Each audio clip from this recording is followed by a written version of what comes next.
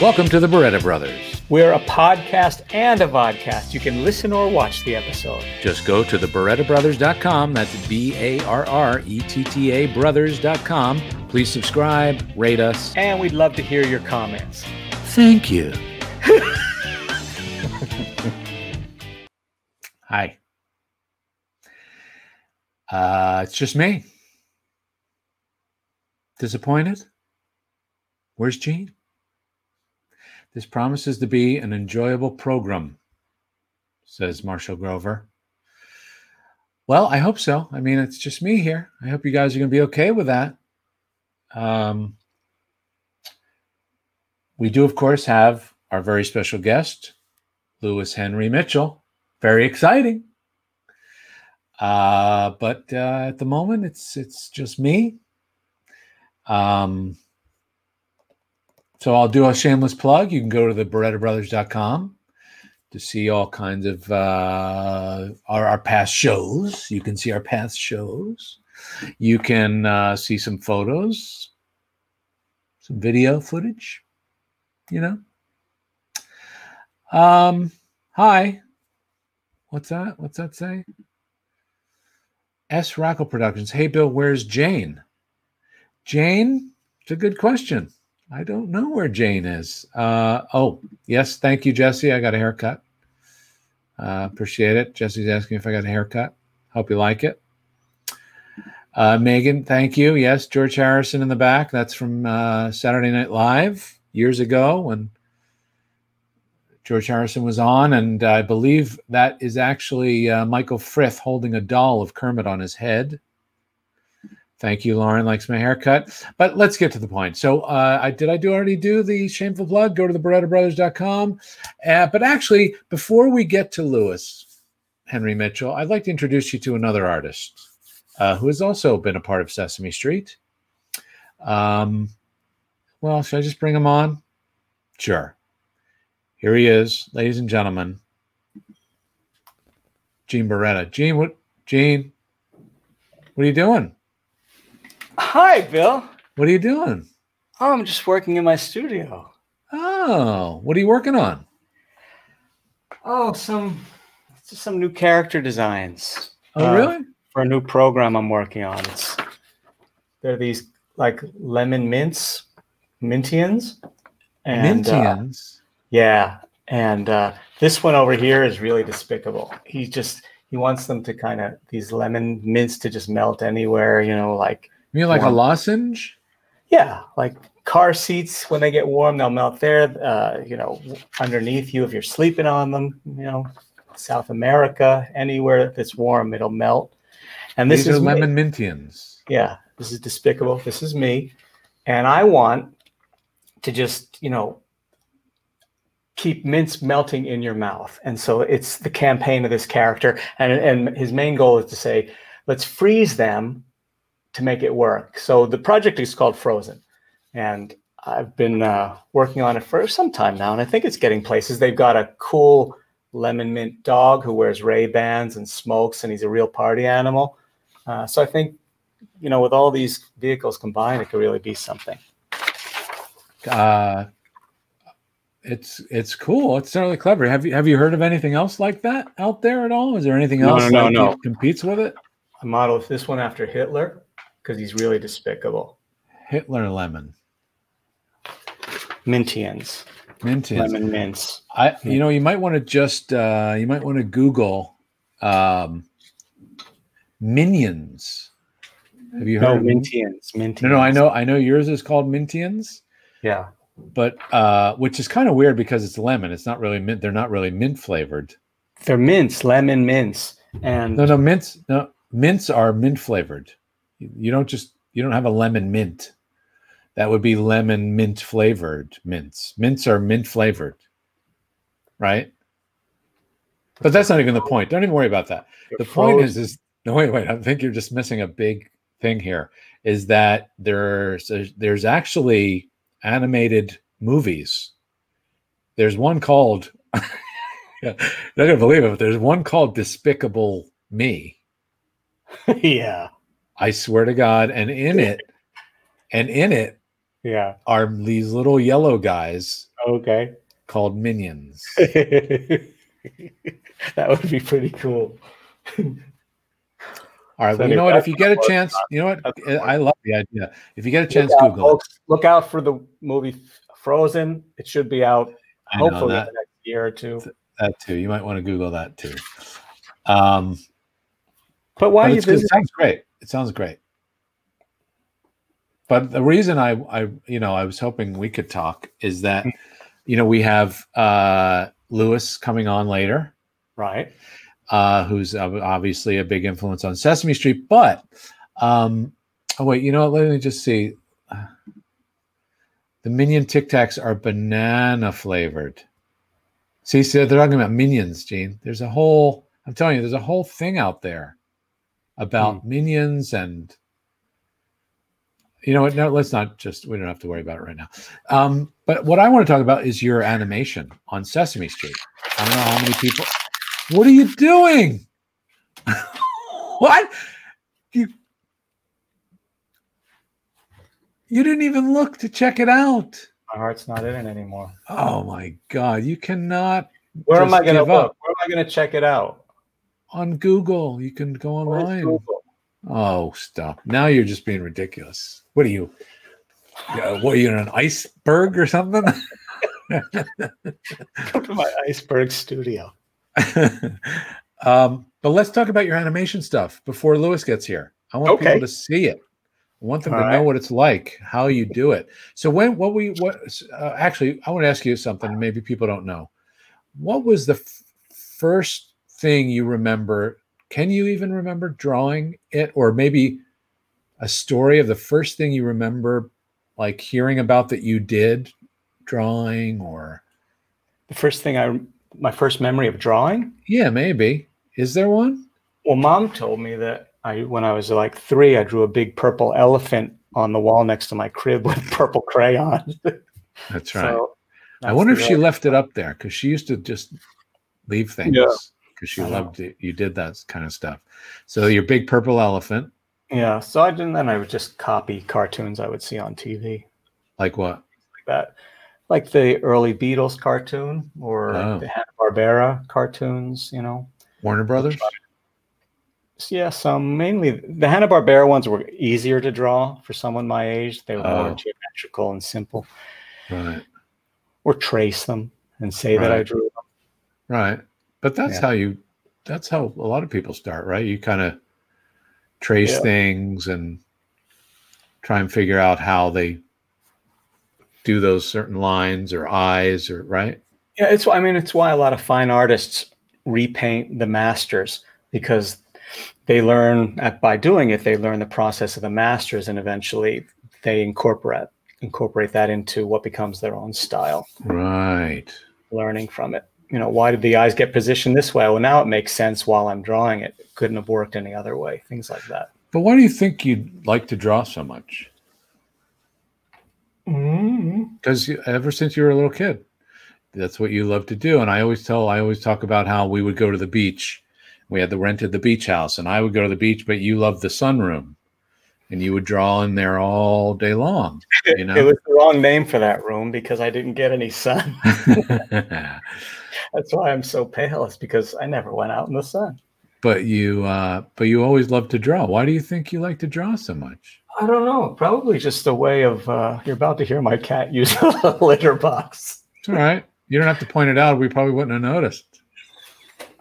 You will listen. How do I know that's the cat using the litter box? Now I do. He's sanding some furniture. Yeah. It's like working on a little end table. It's probably like a lot of artists. It's the best way you find to express yourself and communicate ideas and learn about the world. And I guess that's why. I don't know. Because I used to, and I mentioned this before, but I used to like to watch you draw because of the expressions you would make. So I think you're living out stories in your head. That's what it seemed like to me. Like you were, expressing ideas and they're alive in there, and you're trying to get them out. Maybe it's really funny. It's like I'm feeling really shy about talking about myself all of a sudden. Usually Well, that's all right. I do all sorts of assemblies all the time, but for some reason, Maybe because I'm asking you. Probably. You suck. Yeah, you're stupid. You should know this. You know what? How long have you known me? You know what? You suck. You don't draw good. Yeah. What was that whole Indian thing? That's so stupid. Yeah. Who makes you go like this all the time? Is this your career, huh? I'm gonna draw.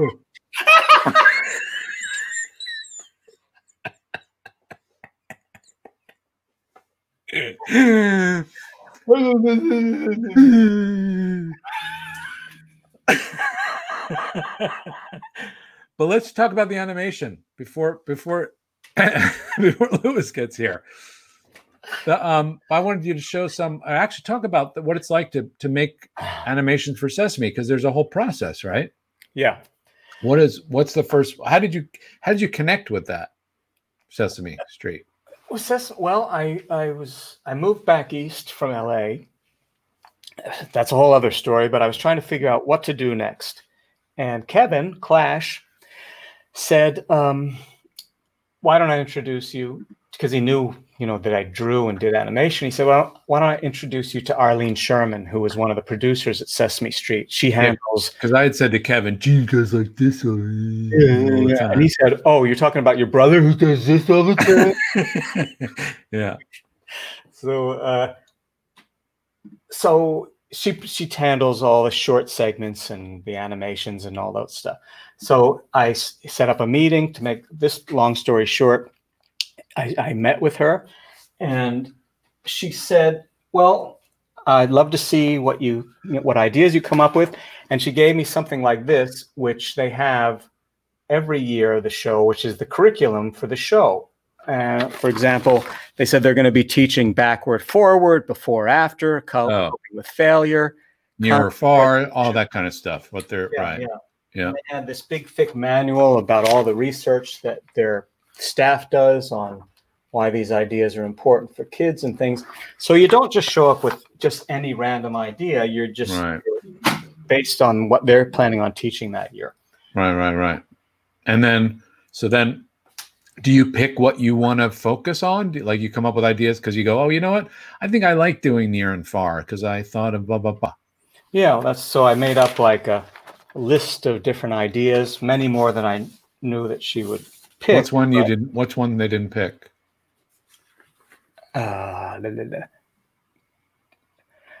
Problem solving, guessing. I have to wear the other glasses. I got my computer glasses and my regular glasses. Problem solving, guessing from clues. A detective scoping out an area in an island. He knows there's life around there. There's an unnatural clearing. An old fire is warm. Berries on the trees and bushes are gone. In some excavation, suddenly he realizes it's a huge footprint, and the giant shows up. The man screams and runs away, and the giant says, "Come back! You're just in time for tea." And he's holding some tea on a cart. So he wanted to spend some time with the guy, but he scared him off. But you learn all the things, obviously, that would clue you into the fact that there's some kind of life there. Right. So you can see why that wasn't chosen. So, well, you know what? I'm just going to put it up there because, hey, Johnny Baby. He loves Full and Empty. That's one of my favorites too. I'll show that. Should we show that now? This wasn't your first one. This is your second one? I've made 5 films, and that was in season 28 and 29, just luckily before they changed the whole format of the show in season 30, and they didn't show nearly as many short films. So I got in there right on time. Scott Joy was just wondering, they passed on the Lemon Mintians? That's a new idea, but it's no more because obviously somebody else did it. Point on something, Scott. Yeah. Bring up a sore point. So wait, so what are you going to show? Are you going to show? I'll show that. Well, why don't I show the empty full one? Yeah, show that. John brought that. Hey, John. So this, I'm showing the difference between empty and full. And what I'll explain in a minute is that I had to do each one of these in a month's time, which meant recording all of the audio, charting out all of the, which frame is his mouth open like this versus this. which is really lengthy. Draw hundreds and hundreds of Wait, drawings. but can I just interrupt for a second? Here's a question, and maybe you can just wrap it into this. Eve Cunning asks, which animation software do you use, if you use software? Good question. When I was doing these, I didn't. These are all drawn traditionally, but I took them to this production house in Philly that it was an older software. I mean, this was back in 97 and 98. And they, instead of like in traditional animation, you have a background and then you draw the characters on a transparent piece of celluloid and place the character on top of the background and photograph them together. This, I drew the characters on white paper because then when they scanned it into the computer, they could key out all the whiteness. And then they'd have the isolated character and then place it on the background. So I don't know what they used, but they handled at least that part. Right. And I hired the only people. But these were all drawn. You drew each frame. All hand drawn. And so I hired somebody to do the coloring. Otherwise, I would have never made it. Right. But what you'll see in these animations is it's a mixture of moments where I was able to animate full bodies and things like that. And then other moments where you do that, like Hanna-Barbera cheat, where somebody goes to grab something, but you just isolate the arm. Right. And do that. You don't have to draw the body over and over and over. So yeah. Mix of those things. All right. So let's take a look. Right. Show that one. Empty full. Empty and full.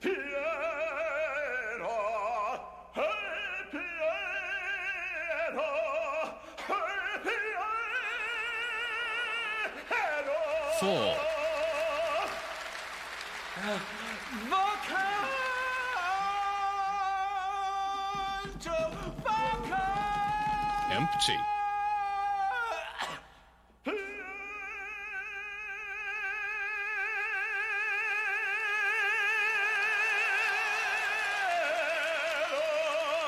Full.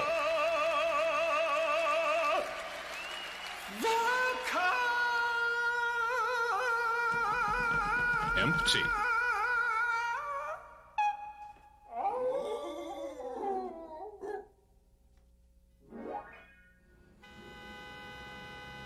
Full.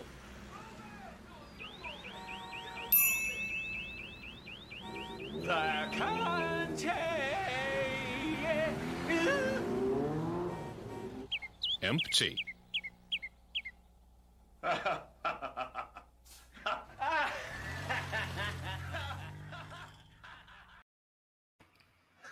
so good.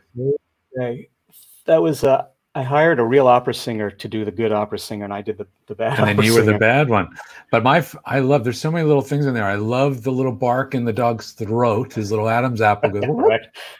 Mom and Arthur are in there in the audience. All right, I'm in there with the woman I was engaged to at the time, Julia. And a lot of people. There's a lot of people actually in the audience. So I go back and look. I think you're probably in there with Christina. But it's so good, and I love the angles too. Like I love when you come back and you're on that. You angled at the opera house, so we're not just always straight in, and it's just really good. I love that one. So good. But it was just like you could see areas where I had to kind of take shortcuts. Right. Let's show more. Wait, I'm worried we're going to run out of time. Okay. Let's show another one. Let's show Sea in Space. Maybe talk a little bit about that and show that one. Okay, so Sea in Space. That's the one I kind of broke down here so that. I won't even show the what I had to do for Sea in Space.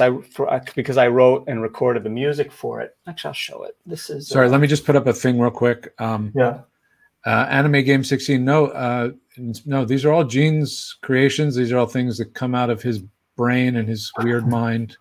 Nothing to do with me. This is all Gene. Just like when we were kids, Gene would create the situations, and I would just get to be a part of them. So this would be, I would record everything and these were timesheets, and you would have all the frames down here, and then you would write in the dialogue like easy solution. And then you would time out how many frames you would need for each of these letters so that you would know that if he's saying hello, the he would be in frame 2, and the l would be in frame 4, and O would be in frame 6, things like that. Jesse's probably watching, and he knows all about this stuff because he's worked with the great John Cristofalusi. So right. Yes, John. John does their Dutch angles. Thank you. I was thinking of the Swedish angles, but yes, you're right, Dutch. So I wrote this song all about the things in space that begin with the letter C. And I drew a very rough storyboard. It shows you, you've got the lyrics down here. I won't tell them all now, but you've got the moon that looks like the sea. You zoom out, and you've got Billy and Christina here looking up at the moon. Oh, they're silhouettes of them as lovers looking up in the moon. I had to place this over top. They look up there. There's a shooting star. There's a captain and a chimp. And can I just put something up real quick? Go ahead. Hey, Gene, from David, he said, hey, Gene, did Sesame Street hire you and then you were responsible for hiring actors and the animation company? Or was Sesame Street involved in that part as well? No, once they said you can do these films, they gave me a budget, and I had to use the budget to hire everybody and find the production facilities. And, you know, I played most of the instruments in the song, aside from the drummer and a lead guitarist. But when you wrote this song, Sea in Space, right? Yeah. Yeah. And Dan Meacham, our friend, produced it for me. He also did the words empty and full in That's that right. animation. Yeah. All right, come on, you guys show it. I don't want people to miss these. These are good. All right, and then, okay, so all these things, I'll skip this. All these things in space that begin with C, constellation, a comet, all of that. All right, so let's just watch it since we're going to be short on time. Ready? Yeah. And I'm singing it too with my like this is you country wrote it. voice. You wrote it, sang it, made. There's a letter C out there in space. The moon looks like a crest and it's a faraway place. There are lots of things out there in space that start with C, like the captain of a spaceship, and captain starts with C. She has a chimp on her crew, and chimp starts with C too. Yes, captain starts with C, and she's out there in space, among the constellations that she can help you trace. You can trace a constellation by connecting many stars. And there goes a comet shooting past Mars. Yes, there's a letter C out there in space. She can see it from the capsule with a smile on her face. They will travel in a capsule, and capsule starts with C. So if you see a C in space, well, that's where that C should be. C. So good. You know, that reminds me of like the great animations when we were kids. Like that's such a good one. I got to show you something here. Scott Joy, you have no idea. Oh, thanks, Scott. That's you have no idea. Oh. Ever since we were kids and growing up and through now, I mean, it's amazing. Come on, more. We want more. We want more. I didn't like one of the five, so I'm not showing that, but I'll show you. Oh, real quick. Here's something like when I was doing the characters for that, I would just make up these color sheets so they would be consistent for the colorer. I'm really proud to say I gave this woman named Suzanne Twinings her first animation job. She was one of my colorists, and now she's gone on to be one of the great stop motion animators. She's worked on Coraline and Paranorman. Wow. And lots of others. Yeah. So she was going to school in Philly, and I hired her. So gave her first job. That's awesome. Yeah. Here's one all about the number 10, all about a blueberry beaked budgie and the number 10. Oh, here's another great one. Okay. 10. A number 10 from Tennessee kissed a blueberry beaked budgie, and after that he laid in bed while 10 blueberries grew on his head. 1, 2, 3, 4, 5, 6, 7, 8, 9, 10. The doctor said I have a cure. Stay in bed for 10 days more. 1, 2, 3, 4, 5, 6, 7, 8, 9, 10. When that old 10 felt well again, he jumped and counted 1 to 10. 1, 2, 3, 4, 5, 6, 7, 8, 9, 10. Now number 10 will always love all creatures great and small. but he will never kiss another fruit-flavored animal. 1, 2, 3, 4, 5, 6, 7, 8, 9, 10. 10. 10. Number 10 from Tennessee. 10. You know, And I then, noticed that's and maybe because you were talking about how quickly you needed to turn these around, or was it just the choice to go with kind of the less kind of colored backgrounds so that the characters would pop more, or was that just time? For that one, I don't remember honestly, but I just think there was no reason to have anything behind them for that. The other ones all did have full backgrounds. 10. Thank you, Josh. She gives it a 10. The cat. They love the cat on, I'm guessing. Oh, with the waggly tail. Yeah. And then this one was teaching the difference between none, some, and all. And it's which is the one you said you didn't like? The animal picnic. Well, where the squirrels show up, they want to eat the guy's food. You don't know. Waste time. You don't know. I don't like it. So no. We actually needed the sound of a kid, and we went to a local. We lucked out. We went to the local school when they were letting kids out, and we just said to the parent, "Can your kid come over to this house where we're recording and just give us a few like, huh?" I like it. All right, so here's the Washington one. This is our friend. Well, we went to school with Steve Chaffee. He does, right? Yeah, Steve Chaffee did the voice of George Washington. This one. Museum of Modern Image did a program about a year ago, I think. Craig Shemin invited me and 2 other Sesame Street short film people to talk about their stuff, and this one went over the best, I think. So we'll see. Right. Here we go. I, General Washington, will need my.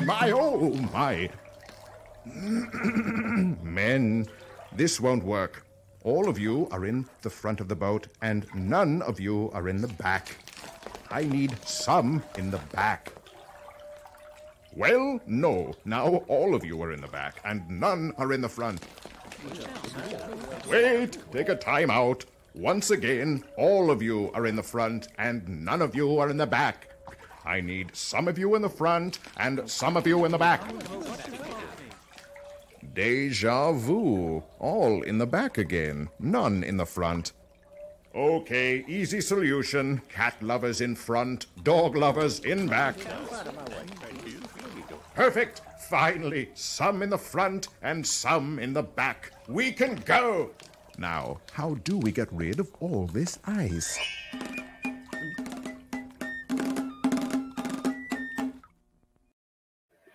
You know what we sold can me? Go. We can go. What sold me on having Steve do the voice was on the phone call, the way he said, "Easy solution." Yeah. Solution. I love that. Yeah. That's so good. What else? Come on. That's it. No. I did 5. I don't have the other one here. You suck. I told you sucked. Come on. I don't have it. All right. Well, you're going to have to perform it live. Go ahead. Okay. All right. Talk amongst yourself. I'll get it right here. You will? No, actually, I don't. I don't. You suck. I'd have to plug this whole thing back in. Forget it. We don't have problem. Plus, we want to get on to our guest. All right. But there was a question. I just hear, maybe this is how we wrap it up. Would I ever do more animation in the future? I'm just not equipped for it right now. I mean, I'm so consumed. Mentally. Well, no, I don't have mentally light table. Plus, I'm just so consumed with my picture book work. Mentally. But maybe, who knows? Not equipped. It could all change. And I'm sure that I'd have to be much more proficient in computer-generated animation. And just drawing in general, you need to be much better. Yeah, true. And I need improvement. Here's something real quick. Paul Feelinger, the animator who did Tiny Little Super Guy. Yeah. He's a good friend and he lives nearby. And back in the 80s, I went to visit him to show him some storyboards. I was thinking of doing an independent film. And Did you ever get those moments where you get somebody that gives you a really blunt bit of information, Frank and it throws you Oz. back at first? Yeah. Yes. But you realize how important that they weren't trying to be malicious, but it was just what you needed to hear. Yeah. So I showed him the thing, and he goes, "So what do you think?" And he goes, "Well, the first thing you need to do is learn to draw."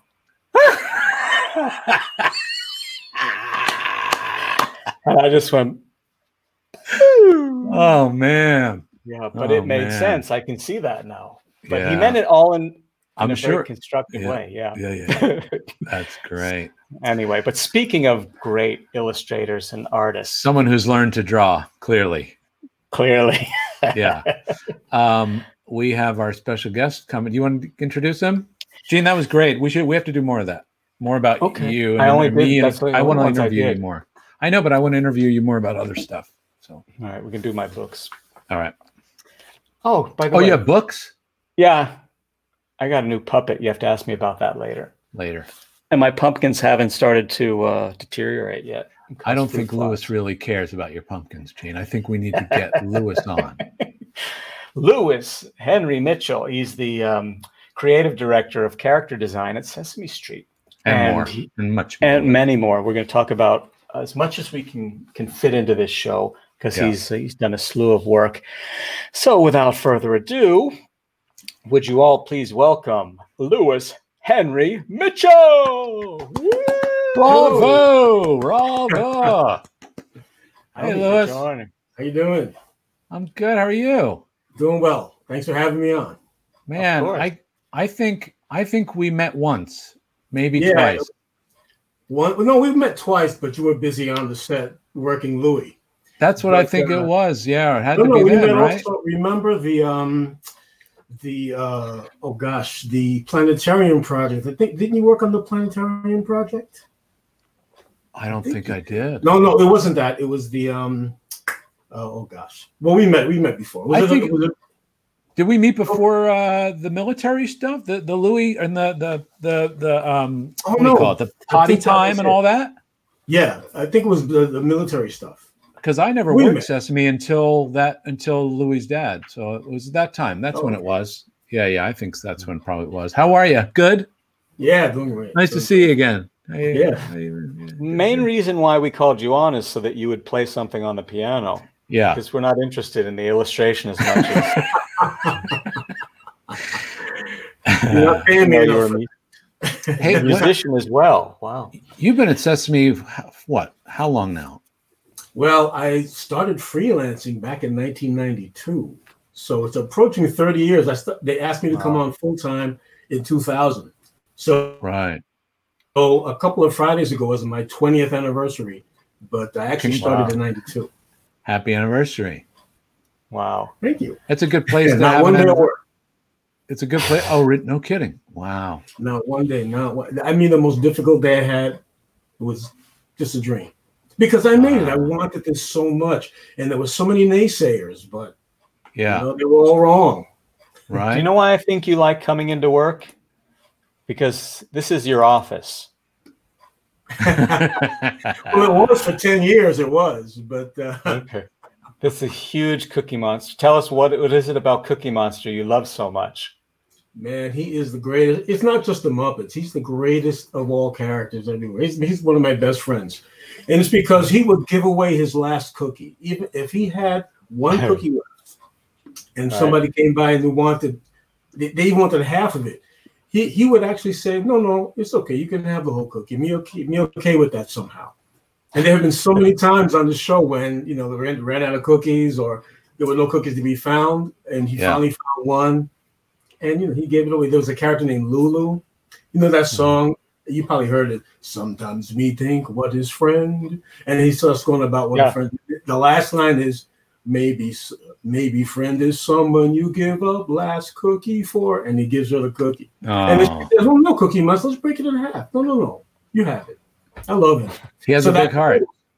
No, it's not just that, but it proves you could be so passionate about something, but still not be a jerk about it. Now, some people, they're passionate, they'll jump over their mom to get to, but him, you know what it is? He wants his friends to get the same feeling he has because eating cookies is the greatest thing in the world. So he'll give away his last cookie. So he thinks his friends are going to feel as good as he does. Nobody could, but even if it's a possibility, he wants them to have it. So right. So that's it.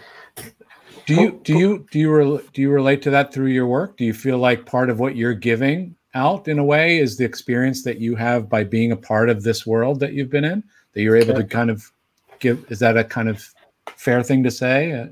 Yeah. That's pretty much why I want to grow. When I grow up, which I never will, I want to be a Cookie Monster. I do a lot of gift portraits and things like that, and I love to do it. I mean, I do it for so many different people, and I just give them away. I mean, every now and then people will actually hire me or commission me to do something. Yeah. But most of it is just gifts for people that I really love, and I just want them to have their own cookie. So I just give it to them.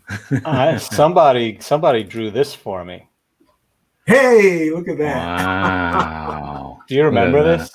Yeah, I sure do, man. Okay. This was 2012. I remember I had it in my old studio. I had a doodle wall with doodles from all my artist friends. And I just asked you if you would do something quick. And you gave me this great drawing. Well, there you go. We're talking about it. There's the gift. Yeah. Did you notice that he's wearing blue? Speaking of Cookie Monster. Yes. But when, there you go. There he is. He's everywhere. But when you started with Sesame, where did you start? I'm just for people who don't know and aren't familiar. How did you come into Sesame? What was your role?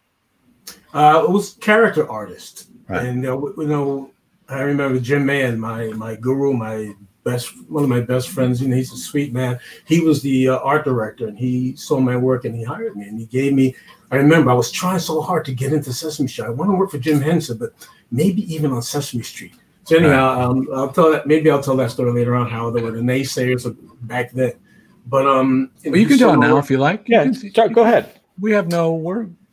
I would love to hear it. I'm curious to hear it. Yeah. Let's see. Where do I begin? So I had a teacher. Sorry, I'm sorry. You go ahead. Yeah. So this is about when you say naysayers, you mean people that who kind of said, you know what, following your dreams is not always the best thing. You need to be a more kind of like, you should go more in this direction. It's more stable. That kind of thing. You're being way too kind. People say you're wasting your time. You're never going to get that job. You're never going to be able to do this. You're never going to.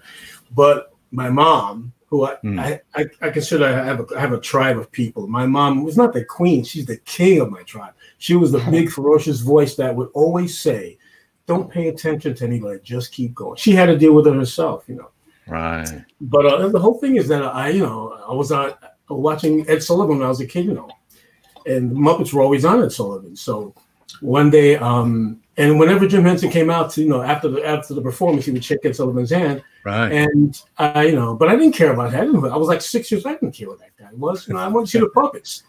But then one day he came out and he still had Kermit. I mean, back then Kermit wasn't a frog yet, but he had Kermit in his hand. And man, something, I remember, I can still feel it now. Something snapped in my head. So you mean a man was doing that? I couldn't believe it. That some guy, because I wasn't thinking about how they did it. I just loved seeing it. Right. So that was it. After that, I went on this trajectory that just never stopped. That thing, it's still there. Somewhere back there. It's there. And so I just kept moving. And one day I said, you know what? Jim Henson was like one of the most generous artists of all time, because he, even before Sesame Street became really popular, he did the Muppets on Puppets, giving away and telling all of his secrets. Right. And I was like salivating over this guy's work. He was like so generous. So I said, I got to be part of this somehow. But later on, I said, I was in college. I said, maybe I could work for Jim Henson, maybe even on Sesame Street, because I loved it. I remember watching the very first episode, not knowing what it was, but seeing that claymation, and I was like, oh my gosh, this is so great. Then I saw the puppets. I said, those puppets look kind of like the ones that are on the Ed Sullivan Show. I wonder if it's the same guy. And sure enough. Oh, wow. Yeah. I just kept following it. Jimmy Dean show with Ralph and stuff like that. Right. Then I said, I want to see if I can go. So I went and I spoke to a teacher of mine who I thought was like my hero, because he loved my work and was always encouraging. So I said, maybe if I tell him, he can help me figure out how to at least try. Yeah. And as soon as I showed him, Louis, I told him that, he said, Louis, you're really good, but Sesame Street, you're aiming way too high, man. You had to aim lower where you can actually achieve these goals. But Sesame Street, come on, man. Man. And my father was basically in the same place. But guess what Mom said? This is what Mom said. When I was moping around the house, Mom made my childhood a wonderland. And so she saw me moping around. She was not going to put up with that. So what's the matter with you? Why are you moping around? And I told her everything. I said, well, Mom, you know that man that does those puppets on the show? Well, you know, I really wanted to work for him. My teacher said I'm never going to get the job, so I guess I'm going to forget about it. She says, let me ask you something. Does he work for them? I said, well, no. I said, why are you listening to him? He doesn't even know. If they don't want you, let them tell you. Now, it made sense, but it still took a long time for me to finally get around to showing the work. And I will never forget. I have to say her name, Jennifer Lupinacci. She was the receptionist. A nice Italian girl. Yeah, wonderful. Oh, good. There you go. And she was the saving grace there because it took me 8 months. I mean, at first it was every month for the first 4 months. Then I said, well, I got to get in. So I kept going. The 8th month, I was getting really kind of depressed about it. I said, maybe that teacher was right. And maybe my dad was right. And I said, all right, I'm going to bring it one more time. I'm going to leave it there. And if I don't get some kind of positive response this time, they were right. And I quit. I left it there and went back home. By the time I got home, there was already a call on my answering machine. Remember the answering machines? There was a call on the answering machine from Jim Mahan. And he said, you know, I really like your work very much. I'd like to get you started on the project. If you come back, we'll talk about it. And I don't know how many times, I think I wore out the tape. I said, can this be real? So I called him back and we made an appointment. And I was the whole time going there saying, this can't be. I must have dreamed this. So I mean, that's how much it meant to me. I get there, it's a sweet guy, nice looking guy, very relaxed, very calm. And he looked at my drawings because he loved my, I drew Bert and Ernie. I drew Cookie Monster, of course. And I drew, I think, Kermit and Piggy. I think I did. But anyway, he saw the work and said, you know, I like what you're trying to do here. I said, trying to do? What are you trying to do? He says, you know, there are some basic fundamentals of just drawing the characters. He took a piece of trace paper, put it over my drawings that I thought were so great, and he started showing me the anatomy of the Muppets and how the construction theories that they use at the workshop are actually applied in the drawings. Right. And that one day was this beautiful education. So anyhow, he said, but I want to, you know, I'm going to get you started. I'm going to give you a project, and then I'll do the same thing to your new drawing. I'll take a piece of tracing paper and blue line it for you, and you can make the corrections. The thing is, he was talking. It was almost like the Charlie Brown thing, wah, wah, wah, wah, because he was hiring me. He was in the process of giving me a job for Sesame Street, and it was to draw Ernie, a little Ernie head that was going to be in the side of a little kid sneaker. But it was the biggest job in the whole world, and that was my first. Yeah. So anyhow, that was the whole trajectory. I was getting to the right person, not giving up. That's the thing. I just wouldn't give up. I mean, I was about to. Maybe I would. I don't know. I felt like I was because I was getting heartbroken by this rejection. I can relate. They said nice things. They left me nice notes. Michael Frisch saw the work and said, "No, very nice work, but we have nothing right now." Right. So, okay, well, maybe I'll keep. And finally got to Jim Mahan. He gave me my first job, and it just kept going.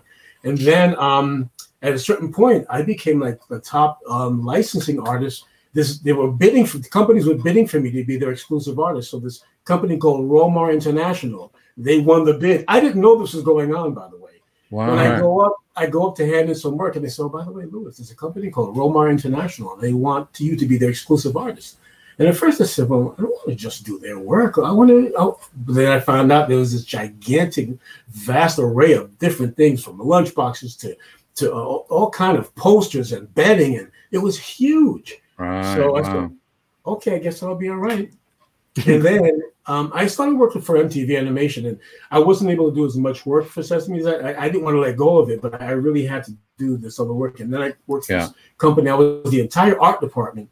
And I really did very limited work. You know, God bless Kevin Clash. He would hire me every now and then to do storyboards for him. So that kept me involved. Kevin Clash. Don't know him. Not familiar. I don't like him. Okay. I do not like the man. Look, I can't even joke. I love that man, and he's my brother.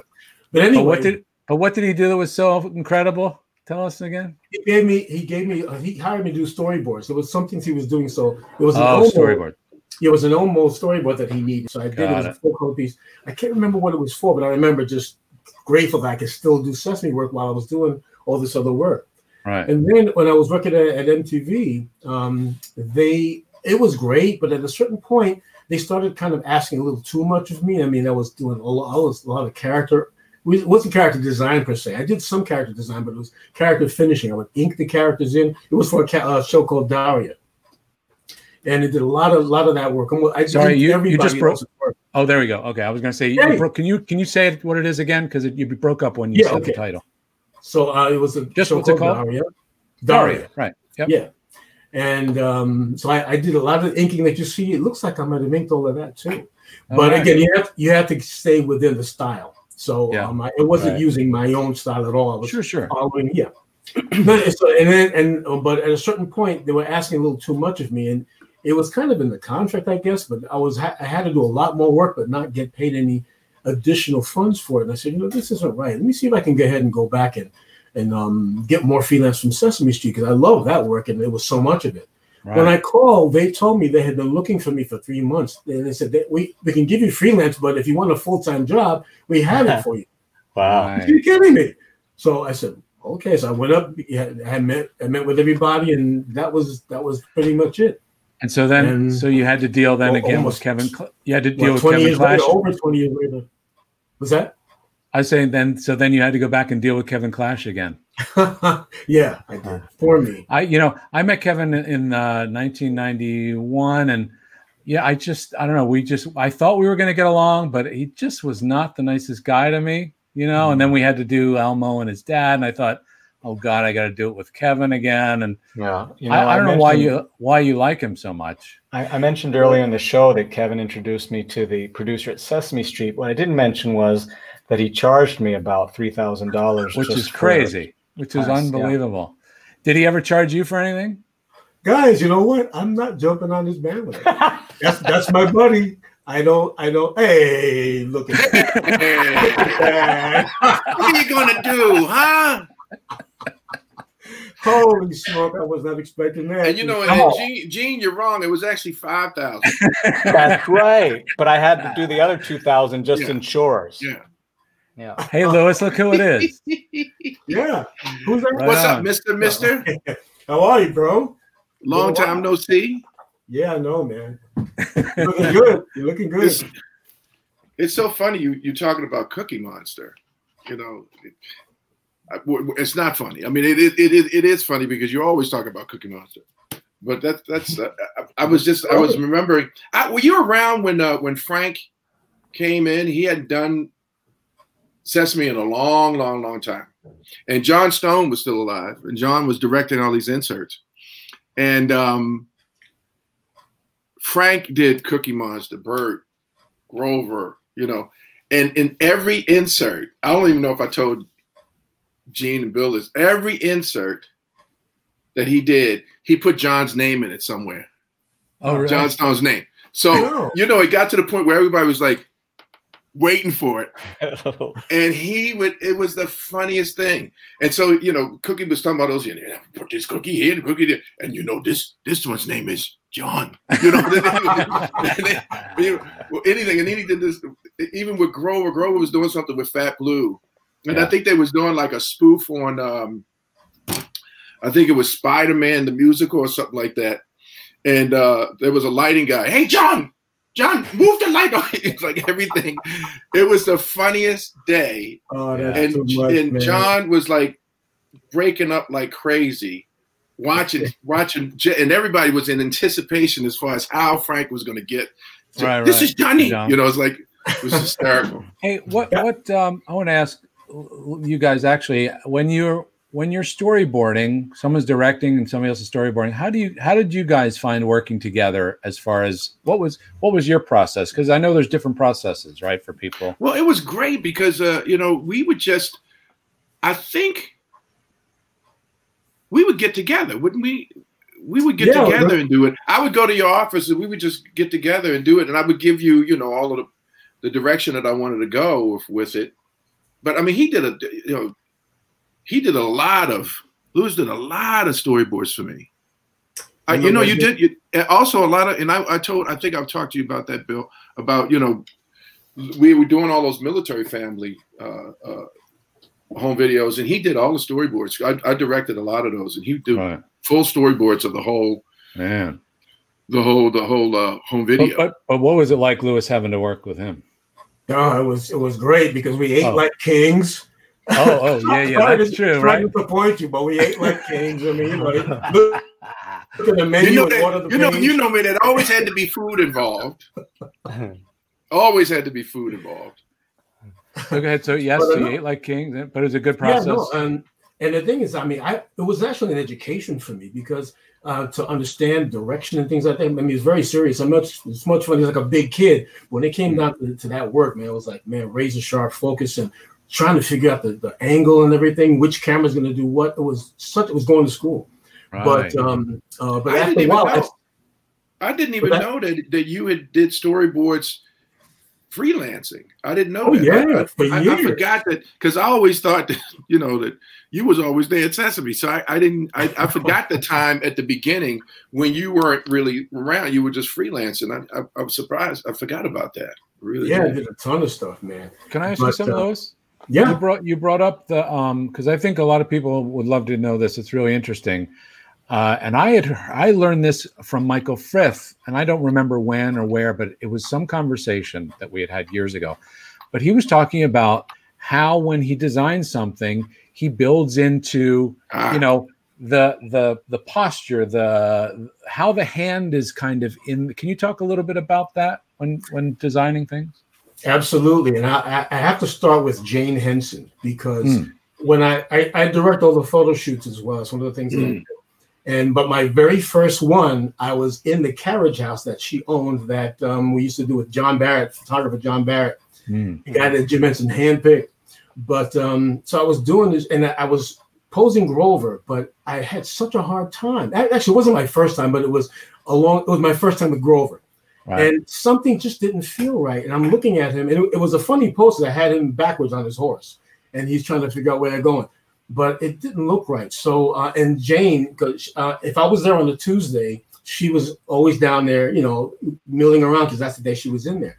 Right. But she sat down and she was just watching. And I said, God, I was like nervous. Freaking Jim Henson. It's almost like having Jim Henson here. so I said, Jane, is everything okay? And so, no, Louis, I love to watch you work. And that meant so much to me. Yeah. But I said, but I'm kind of having trouble here. She says, it's like this. She came up.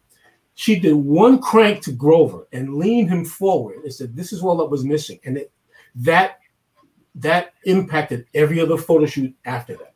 And that was years and years ago. So I'm glad she saw that and did that for me. Right. And it's of course, Jim Henson and Frank Oz, they all spoke about that posture. I mean, here's the angle. Leaning forward. The angle while performing, right? Hey, that was a fun photo shoot. That took 7 hours to build, man, but I didn't feel 1 second of it. In fact, when it was over, I said, is that it? I want more. I said, Louis, we've been here for 7 hours, man. Wow. Can you talk about eye lines? I mean, maybe except for Cookie, although I'm sure Cookie has an eye line too. But can you talk about eye lines when you're having to line all this up? Oh my gosh, the one part of the whole job that takes the longest. Again, because John has this razor sharp look, this vision, because he's been doing it forever. So, all right, now we have this language that we could use anywhere in the world. If you're doing a photo shoot, we say front door and back door instead of left and right, because wherever you are, left and right means different things. So we say front door and back door. And so, is that camera right or the character's right? In the carriage house, the front door was on the right, and the back door was on the left. But you can't say left and right. You have to get no matter where you stood in the studio, the front door was always over there, and the back door. So that's it. Sorry, turn his head just a little bit to the back door, a little front door, up, down, and then we had to just keep doing it until they were finally looking at. Now the thing is, and we had other people that chimed in, and I said, no, a guy named Mark Magno, another gifted artist, really, really great guy. Mark, and Mark, he was like another consummate professional, both creative and technical combined. But he would see it one way, and then John would see another way. And after a while, I said, look, I have to make this decision. Only John Barrett gets to pick what the eye focus is. And to me, he was always right, although he and Mark would always argue. But I said, okay, I'm the final word on this. We're doing it John's way. But yeah, so. Yeah, it's very specific. I mean, and it's even harder, right, Kevin, when we're doing live when we're in there as opposed to posing, trying to get, 6 or 7 or 10 different people looking in the same place, without it being connected to the monitor. As technology went on, we could get the photographer to kind of, plug into our monitors. So we're all looking kind of in the same place. But before that, forget about what a it. nightmare. Forget crazy. about it. Yeah. Crazy. It was always crazy. Here's an interesting question. I don't know if it applies directly, but do you have to redesign a puppet when its performer changes to match their height, hand size, whatever? Some. I know that with and probably Lewis knows this. I mean, Matt Vogel, who performs Big Bird now, the inside of Big Bird had to be redesigned a little bit for his hand instead of because his hand is different from Carol Spinney's. So no, that's definitely. As far as I would say somebody like Ernie or Bird and everything, no. And same thing with Elmo. It's a pretty simple mouth. So sometimes the thumb, the where if there's a little little circle that your thumb goes in or something like that, it might need to be moved for another puppeteer that's performing the character. Here's not so much the exterior, right? No, maybe exterior doesn't change. But inside, I mean, I know with Rolf and Dr. Teeth and the chef that my thumb is more comfortable just over a bit, instead of flat and straight out. And it was just moving that sort of thing over. Sometimes putting a little bit of foam brain to have some pressure, to have something to work against. Like Dr. Teeth, I had a big gap because Jim had a bigger, longer hand than mine. So I needed to fill that gap. Otherwise, he would just kind of wobble there, and I didn't have real control. But with Kermit again too. Sometimes, like when we have somebody double. Like Kermit needs to be, he's not running. Let's say, I don't know, another character that a puppeteer needs to do that also does Kermit. If that other character is driving the scene, someone needs to do Kermit. So we have to find a way to make it fill out and still look like Kermit, right? The most malleable kind of character, without making him look squashed or flattened. Sure. Yeah. I think when I got to perform all the Frank's characters for Muppet's Treasure Island, there was no. I didn't have any problems with him. I think my hand is pretty much the same as Frank's. Right. So I didn't really need to. And Piggy, right? You did a lot of Piggy. Yeah. So there was nothing that needed to change in there. One thing I wanted to talk about with Lewis, I used to love going into his office and watching him blue line, stuff that needed to be changed. It was so funny because sometimes, do you see this? Look what they did. Did they not understand? I mean, are you kidding me? All it took was another little simple. He just couldn't believe sometimes how somebody got it so wrong. Right. Lewis, I love them, and you can't mess with these little guys. They're not. They're not characters or properties or pup. These are my friends. You don't insult them like that. Right. Lewis. Well, but that's what you're there for. You're there to get it. Make sure that they get it right. So absolutely. Just a quick follow up on that. The posing. I don't know if it's Henri or Henry. Henry wants to know if with a character like Big Bird, who's so large, does someone have to be inside of him, or do you still have some kind of structure for Big Bird? Whenever I do a shoot and we have his legs visible, I usually have to have somebody there. Now, if he's sitting down, they might be able to do some kind of a structure because inside of them they're all armature wire. Big Bird has his own special rig, and if you're only seeing him from say lower waist up, that he's on the rig, and I have to actually. Well, I consider it a performance. So even though my hand's not inside the puppet, I am performing because I have to pose them according to their personalities and according to what they do, what they wouldn't do. All that stuff. So I have to be all of them because it really is. I mean, Laura McLean, Laura, she's like my. I just love her. I mean, you beautiful took her from lady. Me one time, Kevin, because the work you were doing, you took her from me for a little while, but she's back. Well, now. I told her at some point she could meet Barry Manilow. So anytime you say that, you can get her. That's it. Now I know. But you can actually do it. I'm not sure. Can I bring up a question? Yeah. Did I answer the one about Big Bird? Was that okay? Oh, I'm Yeah. sorry. Yes. If Yeah, you wanna, yeah. I thought I felt like. I mean, I think we. Well, no, yo, let me just finish that up. So, Sure, like you showed that Google thing that I built. Yeah. Peter Linson's inside of Big Bird for that one because his legs were showing, and we also needed some Big Bird to hold the L in Google.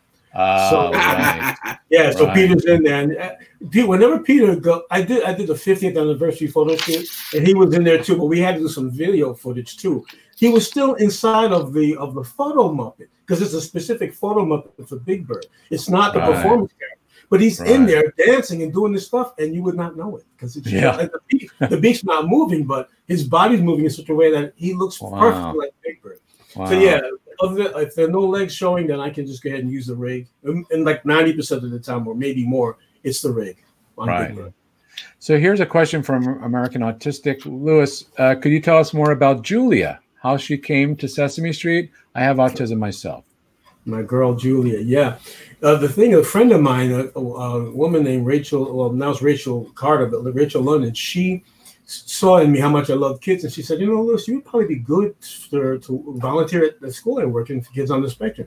I said, well, I don't have any training. I wouldn't want to disrupt their progress. I said, no, you just have to go love them. I said, I can do that. So I got to work with the kids and fell in love with all of them, but there were a couple that I actually got to work with directly. And the thing is, I did not know Sesame was working on the autism initiative, but I had that experience. And they didn't know that I was volunteering because I was on my own time. Right. So when they came to me and said, no, look, we're working on this character and we want to start this initiative. It's not going to be a puppet. It's just going to be in a book. And right away I said, well, this is wonderful. Now I know why I did all that volunteer work. It's like this beautiful coming together of the fate, Huh. Didn't our friend Leslie Kimmelman, didn't she begin the whole process here? Yes, she did. So we kind of consider ourselves mom and dad to Julia. Oh, nice. Yeah, she's a wonderful, wonderful person. Wow. And whenever I had a question, or she had, even when she was asking certain questions, she would come to me and we'd talk about Julia, because in the formative time, you really have to be sensitive. This is a very, very sensitive issue. And, Sesame is never afraid to tackle the things that need specific attention. So anyhow, they came to me with that, and they said at first, no, she's not going to be a puppet. She's just going to be in a book. And I felt good about that, because when you talk about the behaviors that some certain people on the spectrum have, there's no way to represent all of the different ones, because everyone's unique. Like everybody's unique. So I said, that's great, because when they talk about Julia's behaviors, then anybody can interpret that however they need to. But she was such a success that they decided, the executive creative director at the time, she said, you know what, we have to put her on the show as a puppet. I said, no, we can't do that. There's no way to represent the whole spectrum with one character. And then I was told by someone else but anyhow, they said, Lewis, we're not going to represent the spectrum. We're going to point to it. We're going to bring attention to it on Sesame Street. Now that I can get behind. So I ran and I did the sketches, the model turns of Julia, and brought them to Henson, and then Raleigh Cruson. Oh, Raleigh Cruson. Oh, yeah. And Jason Weber, dyed the wig. Yeah. Man, it was like this beautiful coming together. But I got to tell the Jim Henson people what I wanted them to do, which was so cool. Your project wife is saying hello. You see that? Hey, look at that. That's beautiful. Yeah. Let me show the people this here while we're on the subject. Oh, yeah. Here's a little breakdown of the whole design. Yeah. What can you tell us about this? Well, all right, just to go back a little bit with Julia, because it was a bit of a challenge, because I knew that because she was not going to respond to the camera or to her fellow, characters. I said, I need to do something with her that's going to make her instantly relatable. So I said, I want to give her human texture hair, even if it's a color, which, there are people with hair color like that. But if it's a human texture, as soon as you see her, there's a warmth about her, and you can immediately relate to her. And there was a bit of pushback because, no, she's a Muppet. We want to keep her in the Muppet world so that she doesn't look like something different. Or I said, well, you know what? She is different. We've got to do something, because, again, she's not going to, like the show opens up, whether it's Elmo or Cookie or maybe, it could be Gordon. They say, oh, hi, welcome to Sesame Street. She was not going to do that. And I said, no, I want people to fall in love with her as soon as they see her. Now, human texture hair was going to make her look like a little girl. Right. Girl. and it would click. And there was pushback, but eventually, you can see the photo with the rod next to her. I got to they after a while understood what I meant, and they were able to proceed with the actual human texture hair.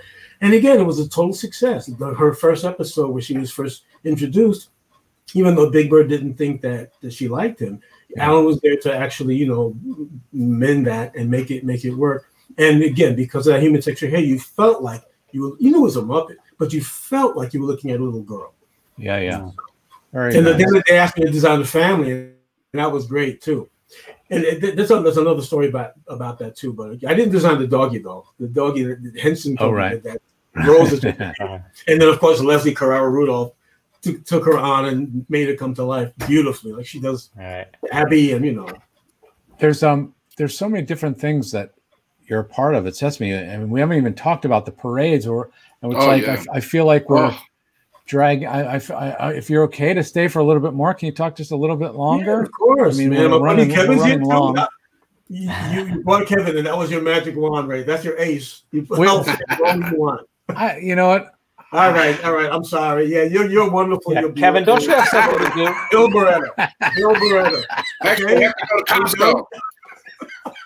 He has to go to Costco. Look, he's already complaining. He's complaining. But can we talk about the parades a little bit? Well, one thing that I didn't tell you about, they sometimes they design new floats, and Lewis got to do some amazing redesigning of the floats. I mean, I think isn't that one of yours, or isn't that one of yours? Yeah. That's one of your designs. But you did the one where it was books and pencils and crayons.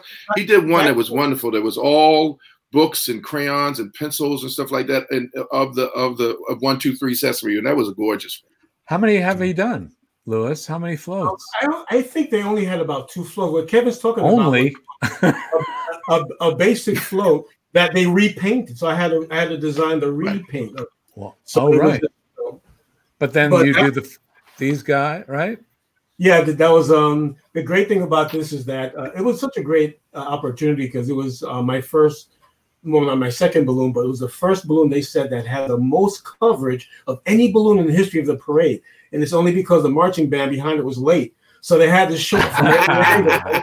And I'm so grateful, because I don't think you have any other shots of it, but I drew it from every angle, from below, from above, showing the undulation of the cape. And I'm glad I did all that. Wow. Normally the cape would just be flat, but I did it. They built it in, and the camera saw every angle of this particular. And the thing is that center image, is that like a little maquette, a clay maquette or something? Yeah. It's a maquette. It's a small version of it, which actually make a fiberglass casting of it, and then they have to use that to do the balloon patterning.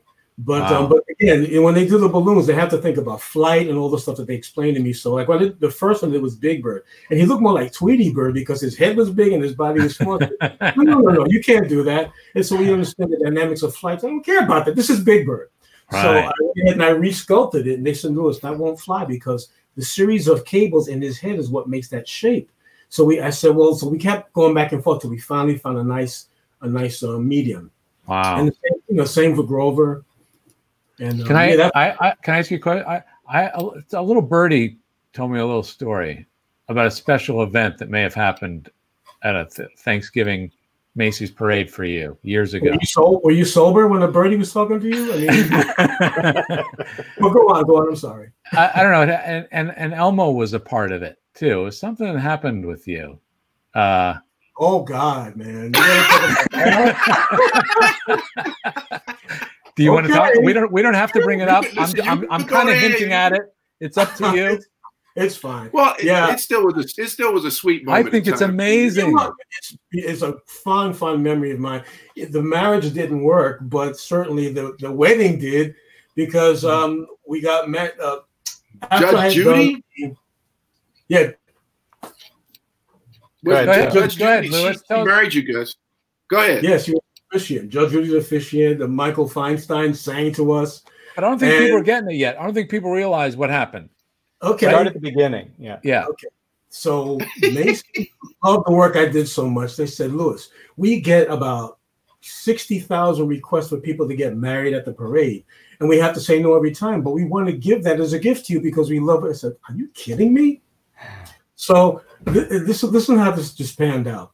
I said, all right, let me talk to my fiance. So I called her and said, look, they want to give us a gift of a wedding at the parade. So we're going to have our wedding. So I guess we could have two. So okay, it sounds kind of weird, but okay. So I called back and said, yeah, thank you very much. We'll take it. And so, by the way, Judge Judy wants to be the officiant. I said, yes, Judy. And I said, all right. So I called her back. She said, no. She's gonna yell at you. I said, no, she's not gonna do that. So, why do you deserve her? Yeah, right, exactly. So that's all right. So we agreed. All right, that'd be nice. So I called back. Yeah, Judge Judy, that sounds wonderful. Oh, by the way, Michael Feinstein wants to sing to you. I said, oh, come on, guys, what are you doing to me? So I called her back and I said, Michael Feinstein. I said, oh yeah, that's great. I said, okay. So I called back. Yeah, Michael Feinstein would be wonderful. And then they said, oh, by the way, Access Hollywood wants to put it on the air. I said, holy my God. I wish there was you guys are killing me. So anyhow, I call her back and we agreed. And we called back and said, all right, yeah, now is this it? Please don't say anything else. They said, no, that's it. That we have everything we need now. Okay, thank you. So then Kevin comes walking into my office and I say, Kevin, you're not going to believe this. Macy's wants to give us a parade. Judge Judy, Michael Feinstein, Access Hollywood. And you know what he says? Can Elmo be your best man? The thing is, Kevin was going to be my best man for the actual wedding. But then he had the idea. I said, well, how the hell is that? But they built this box, and this guy it's not that big. It couldn't be that big. You know, tall, like what are you 6'1", 6'2", Kevin? Something like that. And he gets this small box. And they roll out this box, this big, beautiful green box with a bow on it. And Elmo's sitting on top of it. He's the ring bearer. And he had the rings in his hand.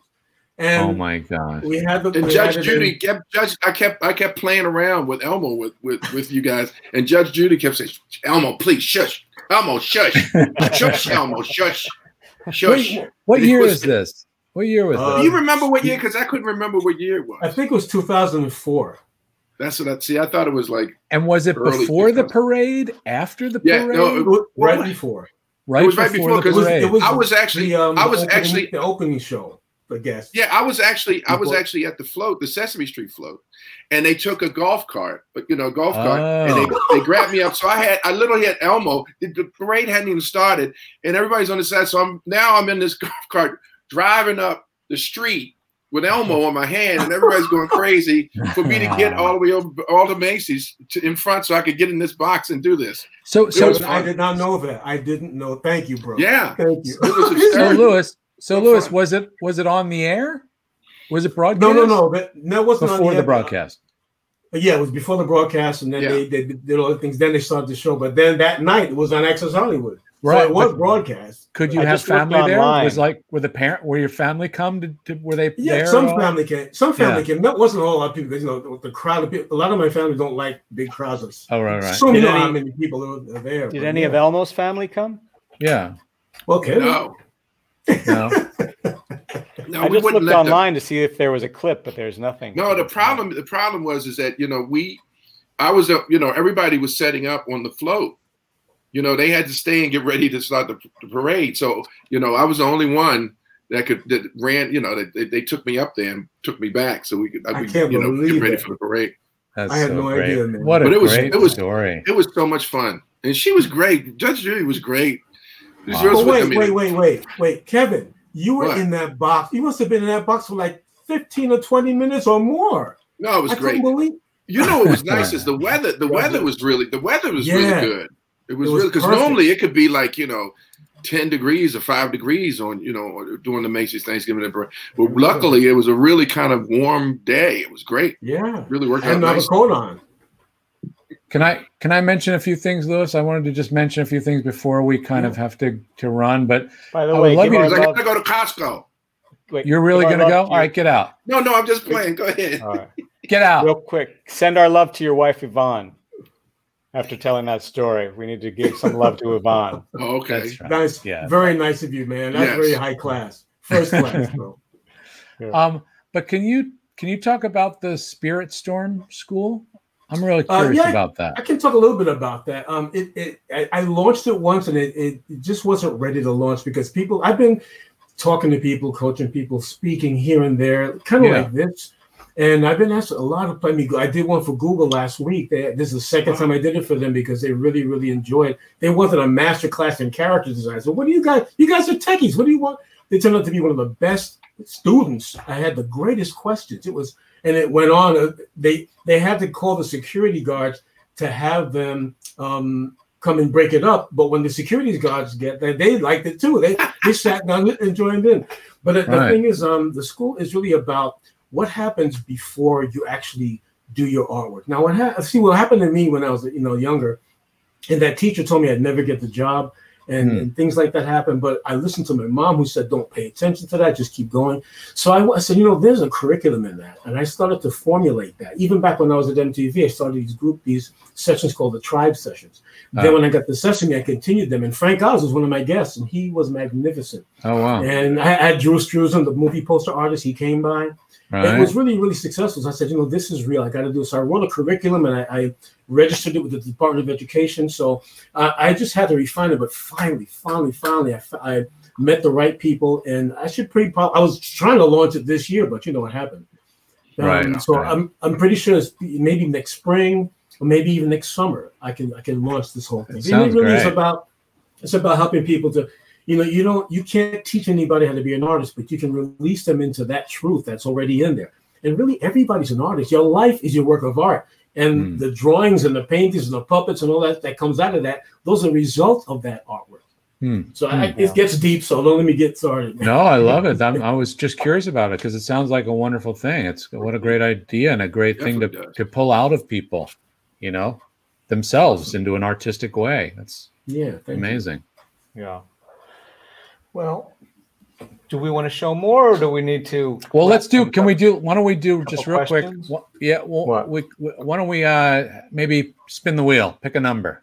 Okay. Well, we've got a bunch of pictures here from 1 to 23 or 24. Pick a number, and we'll just pull it up and spin the wheel. I'll spin the wheel. You say the number, Lewis, and I'll spin the wheel. We'll see what comes up. Okay. Spin it. Well, you gotta pick a number, and then it's all backwards. It makes no sense. Okay, 19. I'll just 19. 19. Oh, we did that was your Cookie Monster office. Pick again. I love Cookie Monster. I can't. It's in my blood. I'm telling you. 12. 12. Oh. Okay. I have no reason for spinning it. Just something. That's what I mean. I'm trying to help you out. It makes no sense.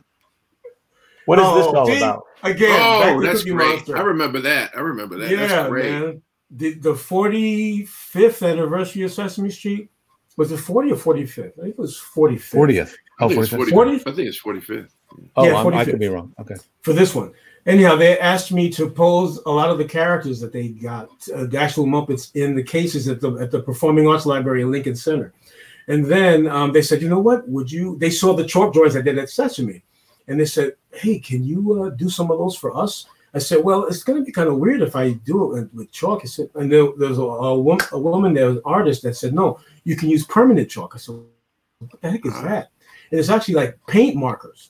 And I said, and it felt just like chalk. It went on like lipstick, but I could get the same effect. Wow. So that was the crowning joy of my life, was to draw that gigantic Cookie Monster. I did Rosita. I did, but yeah, those are the regular chalk, those are street chalk. But, so this is. Yeah. Oh wait, so is this a separate project? Maybe I'm confused. Yeah. This is at Sesame, right? This is at the office. This is what they saw. The people at the library saw this and said, "Can you do this at the library for the 45th?" And I said, "Well, I can't do it with regular chalk." And they said, "Well, use the permanent chalk." Right. Yeah. Can you show the other ones while he's explaining? Yeah. Yeah. So you did. How many characters did you do at the office? Oh gosh, I did a gigantic Elmo. Then I did Big Bird. Then I did. There you go. Yeah, there it is. I did. Look at that incredible texture in the fur and everything. And then Grover. I did Grover upside down over there because he has to be, of course. Got to be loyal to the man. And did you spray them with a finish and stuff? No. And actually, Kevin told me, you need to be able to seal these. I said, well, no, if they wanted that, I would have done it with paint. I didn't know about the magic paint markers. Here's the Big Bird. I actually did a time lapse of this, which is pretty cool. Oh, really? Oh, that'd be cool to see. But yeah, and I showed Carol. Carol was up in the office and I said, Carol, you've got to come and see this. So he says, I did a drawing of Big Bear. Oh no, Louis, I've seen your drawings. Your drawings of Big Bear are beautiful. I said, no, you got to see this one. that Big Bear. I brought him up there. He didn't know what to do. He grabbed me, hugged me, and gave me the biggest kiss on the cheek. I said, this is beautiful. He called me Luis, the French pronunciation. I didn't care. It was Carol Spinney, man. That's awesome. And that Big Bird was actually 8'2", like the size of the actual bird. Oh, really? Wow. Yeah. Kevin, you want to pick a number? 26. Or Lewis? 26. It goes up to 25. Oh, okay, 25. Oh. 24. Sorry, you think we did 25. 24. All right. What's going on here? Oh, man. See, which one is that? I did so many schools. I'm trying to remember which school that was. Hard to tell. I think the kids came. Where did I go? You know what it is? I've done like master degree program situations, and I've done like pre-K synagogue schools and everything in between. So this could be just about any one of them. Right. You know. Oh, so what do you do when you go? You basically talk about art, or you talk about Sesame Street? What do you talk about when you? Well, believe it or not, it's depending on where I am and what the situation is, I kind of gear it to that. So in this case, I was talking to them about when I was a kid and how I love to draw and how continuing to do the thing that I loved as a kid. And I told them, I said, it could be anything. It doesn't have to be drawing. Whatever you love as a child is usually a hint to what you might end up doing later on in life. And so for me, that it was drawing, and they're riveted, and they ask the best questions. Man. Those kids are brilliant. Kids are brilliant. I do lots of school assemblies, but one of my favorite parts of the day is because the kindergartners are only half a day. Sometimes you have to go visit them separately, and to just sit and draw for them and watch their eyes light up, and they're trying to throw suggestions at you and everything. It's just such an inspiring time for them. Here's a beautiful little parallel for you, and kind of as coming up your dreams of wanting to be a part of something Muppets. Josh Hankemeyer says they'll be there forever, like the NBC pipes. Oh man, how cool is that? Right? Great. Isn't that a beautiful thought? Thank you, Josh. Totally. I love that. that. Well, what do you think? I don't want to keep you here like, I know Kevin has to go to Costco. He keeps saying it, but I'm loving this. But this is your show, so you. What do you think? Why don't we do two more numbers? I love spinning the wheel. Come on, Louis. Yeah. Cookie Monster. I'm sorry. Wait a minute. 13. How about that? Oh, you got Cookie Monster. Hey. This is a great story. This is a really good one, if I can tell. Good. Yeah. So anyhow, they decided that Cookie Monster was going to be the Healthy Habits Initiative character. Why in the world would they pick Cookie Monster? Yeah. But they said, no, that's it's good because then he'll show that cookies are sometimes food, and he's going to eat his oranges first, his healthy food first, and then they said, but this is what they told me, Louis. This time, no cookie in the shop. We just want. I said, wait. I see it. This is Cookie Monster. They said, no, Louis, you have to understand. We're trying to push this initiative. It's the Healthy Habits Initiative. So, cookies are sometimes food, but sometimes he doesn't have a cookie. He'll eat it. I said, this is Cookie Monster. This is sacrilege. And they said, no, this time, no. I said, all right. But if you're looking back, notice that there's So I said, I'll do it both ways. I'll do it with, when we shot with John Barrett, I'll do it with the cookie, and I'll do a version without the cookie. I said, wait a minute, no. I'm going to leave the cookie in. If they want to take it out, they're going to have to pay somebody to retouch it out. and they don't like to spend money. So, then I explained it to them. I said, look, folks, how much I love Cookie Monster. Cookie Monster will eat the oranges, then he'll eat the cookie, then he'll eat the basket and the napkin. You know how he eats. If there's a cookie in the safe, he'll eat the safe to get to the cookie. Yeah. So, and they said, Louis, you love him so much. We should have listened to you in the first place. They gave me what I wanted. That's great. Great. I love that. You reminded me of when you said Cookie Monster earlier. What was the segment with Kermit and the little girl? He would say something, she'd go, Cookie Monster. Oh yeah, that's what I was thinking about too. I thought she was doing. That was cute. You sounded like that when you said it. That's exactly what I was thinking, man. You guys are a real deal. Man. You channeled it. Yeah. Yeah. I do have one. Okay, I'm sorry. No. Please. I have one story. I don't think even Kevin knows this story. I know maybe you do, Kevin. Well, I'll try to keep it short because it kind of goes back to the whole thing with Julia, even before I designed Julia. But I was, again, involved with kids on the spectrum in different ways. I went to, they have Principal for the Day. And it's a program where, you know, you go and you kind of either shadow a principal, you go and do a presentation. I think it's primarily a New York thing. I'm not sure. But anyhow, I was asked to do it. Sesame Workshop asked me to do it. And I said, well, that'd be great. Can I bring a couple of Muppets with me? Now, of course, that's usually you don't get to do that. But they said, yeah, okay. In this particular case, do it. You know, as long as they're not taking pictures and doing that kind of stuff. So I went ahead and did it. I had Ernie and Elmo with me. Now, I put them on to display to demonstrate, but I didn't do any because, you know, doing the voices is like really like almost illegal. But especially if you can't do it, you know, I don't know. I still don't know how this man came up with that voice. Well, Kevin can't do it either. But you know, not anymore. But the Elmo loved you. That wasn't bad. That was terrible. What are you it was really good. Do it again. That's like Prince. How do you say his name? Elmo loves you. That's really good. I love that. You sound like his cousin when I used to do Elmo's cousin. But real quick, guys, because this is a funny show, but this moment is really precious to me, and I'm going to try not to because, you know, remember me, Kevin, I get choked up easily. Okay. So the thing is that anyhow, I went to the school with kids on the spectrum. I did drawings, and actually, I one of the things I did back then is that whenever kids wrote to the characters, they would ask me to write back. Now, if they wrote to the Muppeteers would write back whenever they could. But whenever a kid wrote directly to the characters, that was one of the things I did. I said because they had one letter, they weren't going to do anything with it. I said, no, I'll answer it. So I went and got their handwriting and I did all that stuff. So I told the kids on the spectrum in that school, I said, look, if you write to your favorite character, they'll write back and send you a picture. And there were children in that class that they didn't want to even touch a pencil because their motor skills were not there, and they would drop the pencil, But when they heard that, they would take both their hands or maybe just their wrist, and they just do whatever they could to make a mark on the paper. That's not the best part of the story. It's a good part though. Anyhow, during the day, and I brought out Ernie. I didn't do the voice, but I showed her how a two-handed puppet works and how a rod puppet works. At the end of the day, there was one woman that was with us for most of the day. Then she vanished after a while. She was so into him, saying, "Wonder why she left." Anyhow, later in the day, I packed up the Muppets the way I'm supposed to, really, really well, you know, taken care of, and you know, plastic and bubble wrap and. So then the woman comes back and she says, "Oh, you put the puppets away already?" I said, "Well, yeah, you saw them already. But where did you go? What happened?" So, well, my son, he's on the spectrum too, and he was in another school. I went to go get him because his favorite character is Ernie, but I guess she put him away. I said, "What?" I ripped Ernie out carefully. I took Ernie out of the bag, and I did a little bit of an Ernie. Hey, how you doing? That kind of just a little bit.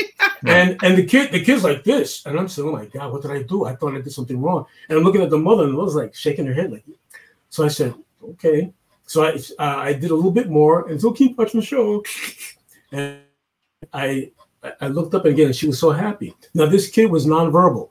On the way, see, I almost lost it. On the way home, he started talking because he said, "Ernie, my friend." He couldn't put a sentence together, but he, for the first time in his life, started speaking. And then she wrote me a letter to tell me this. And then at the dinner table, he couldn't stop trying to tell his family about how he met Ernie. Oh my! Trying not to cry here, but sure. Just to show you the power of these characters. I mean, these are not just characters; these are international icons that has changed the world. And you know, God bless Jim Henson for his content. I mean, Joan Gans Cooney, John Stone, all the people that put this show together. Kevin Clash came and just shot it to a whole other level. Yeah, that guy. I mean, you know, how loves you. Yeah, but that was the. Wow, that's beautiful. That's beautiful. No, there's wonderful. You know, ever since I started when I was 10, Bill, you guys know this. You know, when it's amazing what these characters can do as far as the connection that children have all over the world. I had that experience at a library when I was really, really young. Child never did anything, and you know, parents said no, and then I had this big furry fluorescent pink puppet, you know, walk around, and they noticed her following him, and they were like, "Oh, wow!" You know, so it's something that is this magic, beautiful thing that happens. Yeah. And we get to be a part of it. We get to be be sometimes you're going to fly on the wall. It's wonderful. And I'm glad you got Louis. I'm glad that's a wonderful story. Yeah, beautiful. Wow. Well, I think that's a beautiful way to end on. Yeah. Lovely. The work you guys do.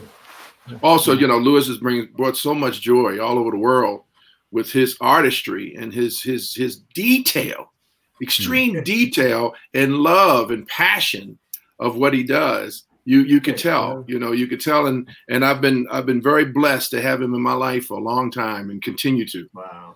Thanks, bro. Right back thanks for you guys for letting me surprise him.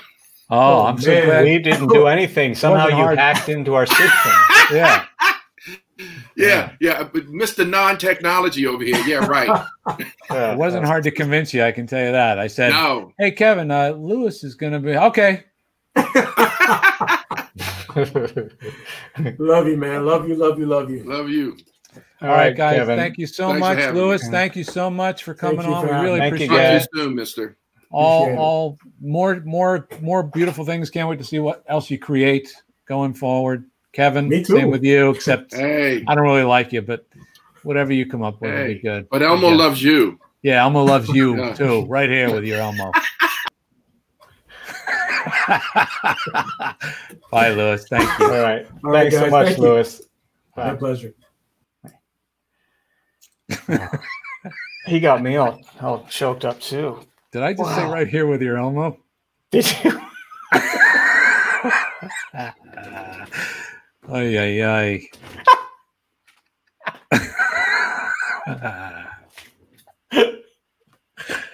Oh, well, that's what happens behind the scenes. Man. All right. Last word on puppets. Oh, my God. How long have we been on? Hour and a half. Oh, look at this. That was great. That was good. Not that I'm complaining. I'm just saying it I look up and the time just flies. I know. Last week we had people of Puppet Heap on. Yeah. And I was looking at their website and all that business. And I ordered me one of them puppets. So I added her to my collection here. And her name is Patience. It's awesome. From one of their projects. And she's got a little Patience in her pocket there too. A little Patience. That's beautiful. Wait, I just want to put something up. I just want to mention that. Real quick. You can go to the Puppet Heap website and buy their puppets. Right. So a lot of them have sold out. So go there before the rest of them do. Take advantage of that. Yeah. Lauren just said, I did not see that coming. Kevin made a surprise visit. That was the point. So think about that, folks. You never know who's going to show up here at the Barretta Brothers. That's his second surprise visit, right? So is that he's done the dinosaurs, then he had his own episode. Two-parter, and then the two surprise visits. Surprised you, and now this one. He's our most he's our who he's like? Guest. He's like our Bob Hope on the Tonight Show. Oh yeah. He'll just come in. Or Don Rickles. Yeah. Oh, by the way, so mention our 30th episode. Okay. Right? Gene has Billy Baloney. Yeah, Billy Baloney, Bert, Billy Ringo Puppet, and Patience back there. Below, Al Hirschfeld, drawn by the great Drew Friedman. And thanks for listening. We're a podcast and a vodcast. You can listen or watch the episode. Just go to thebarrettabrothers.com. That's BARRETTA brothers.com. Please subscribe, rate us. And we'd love to hear your comments. Thank you.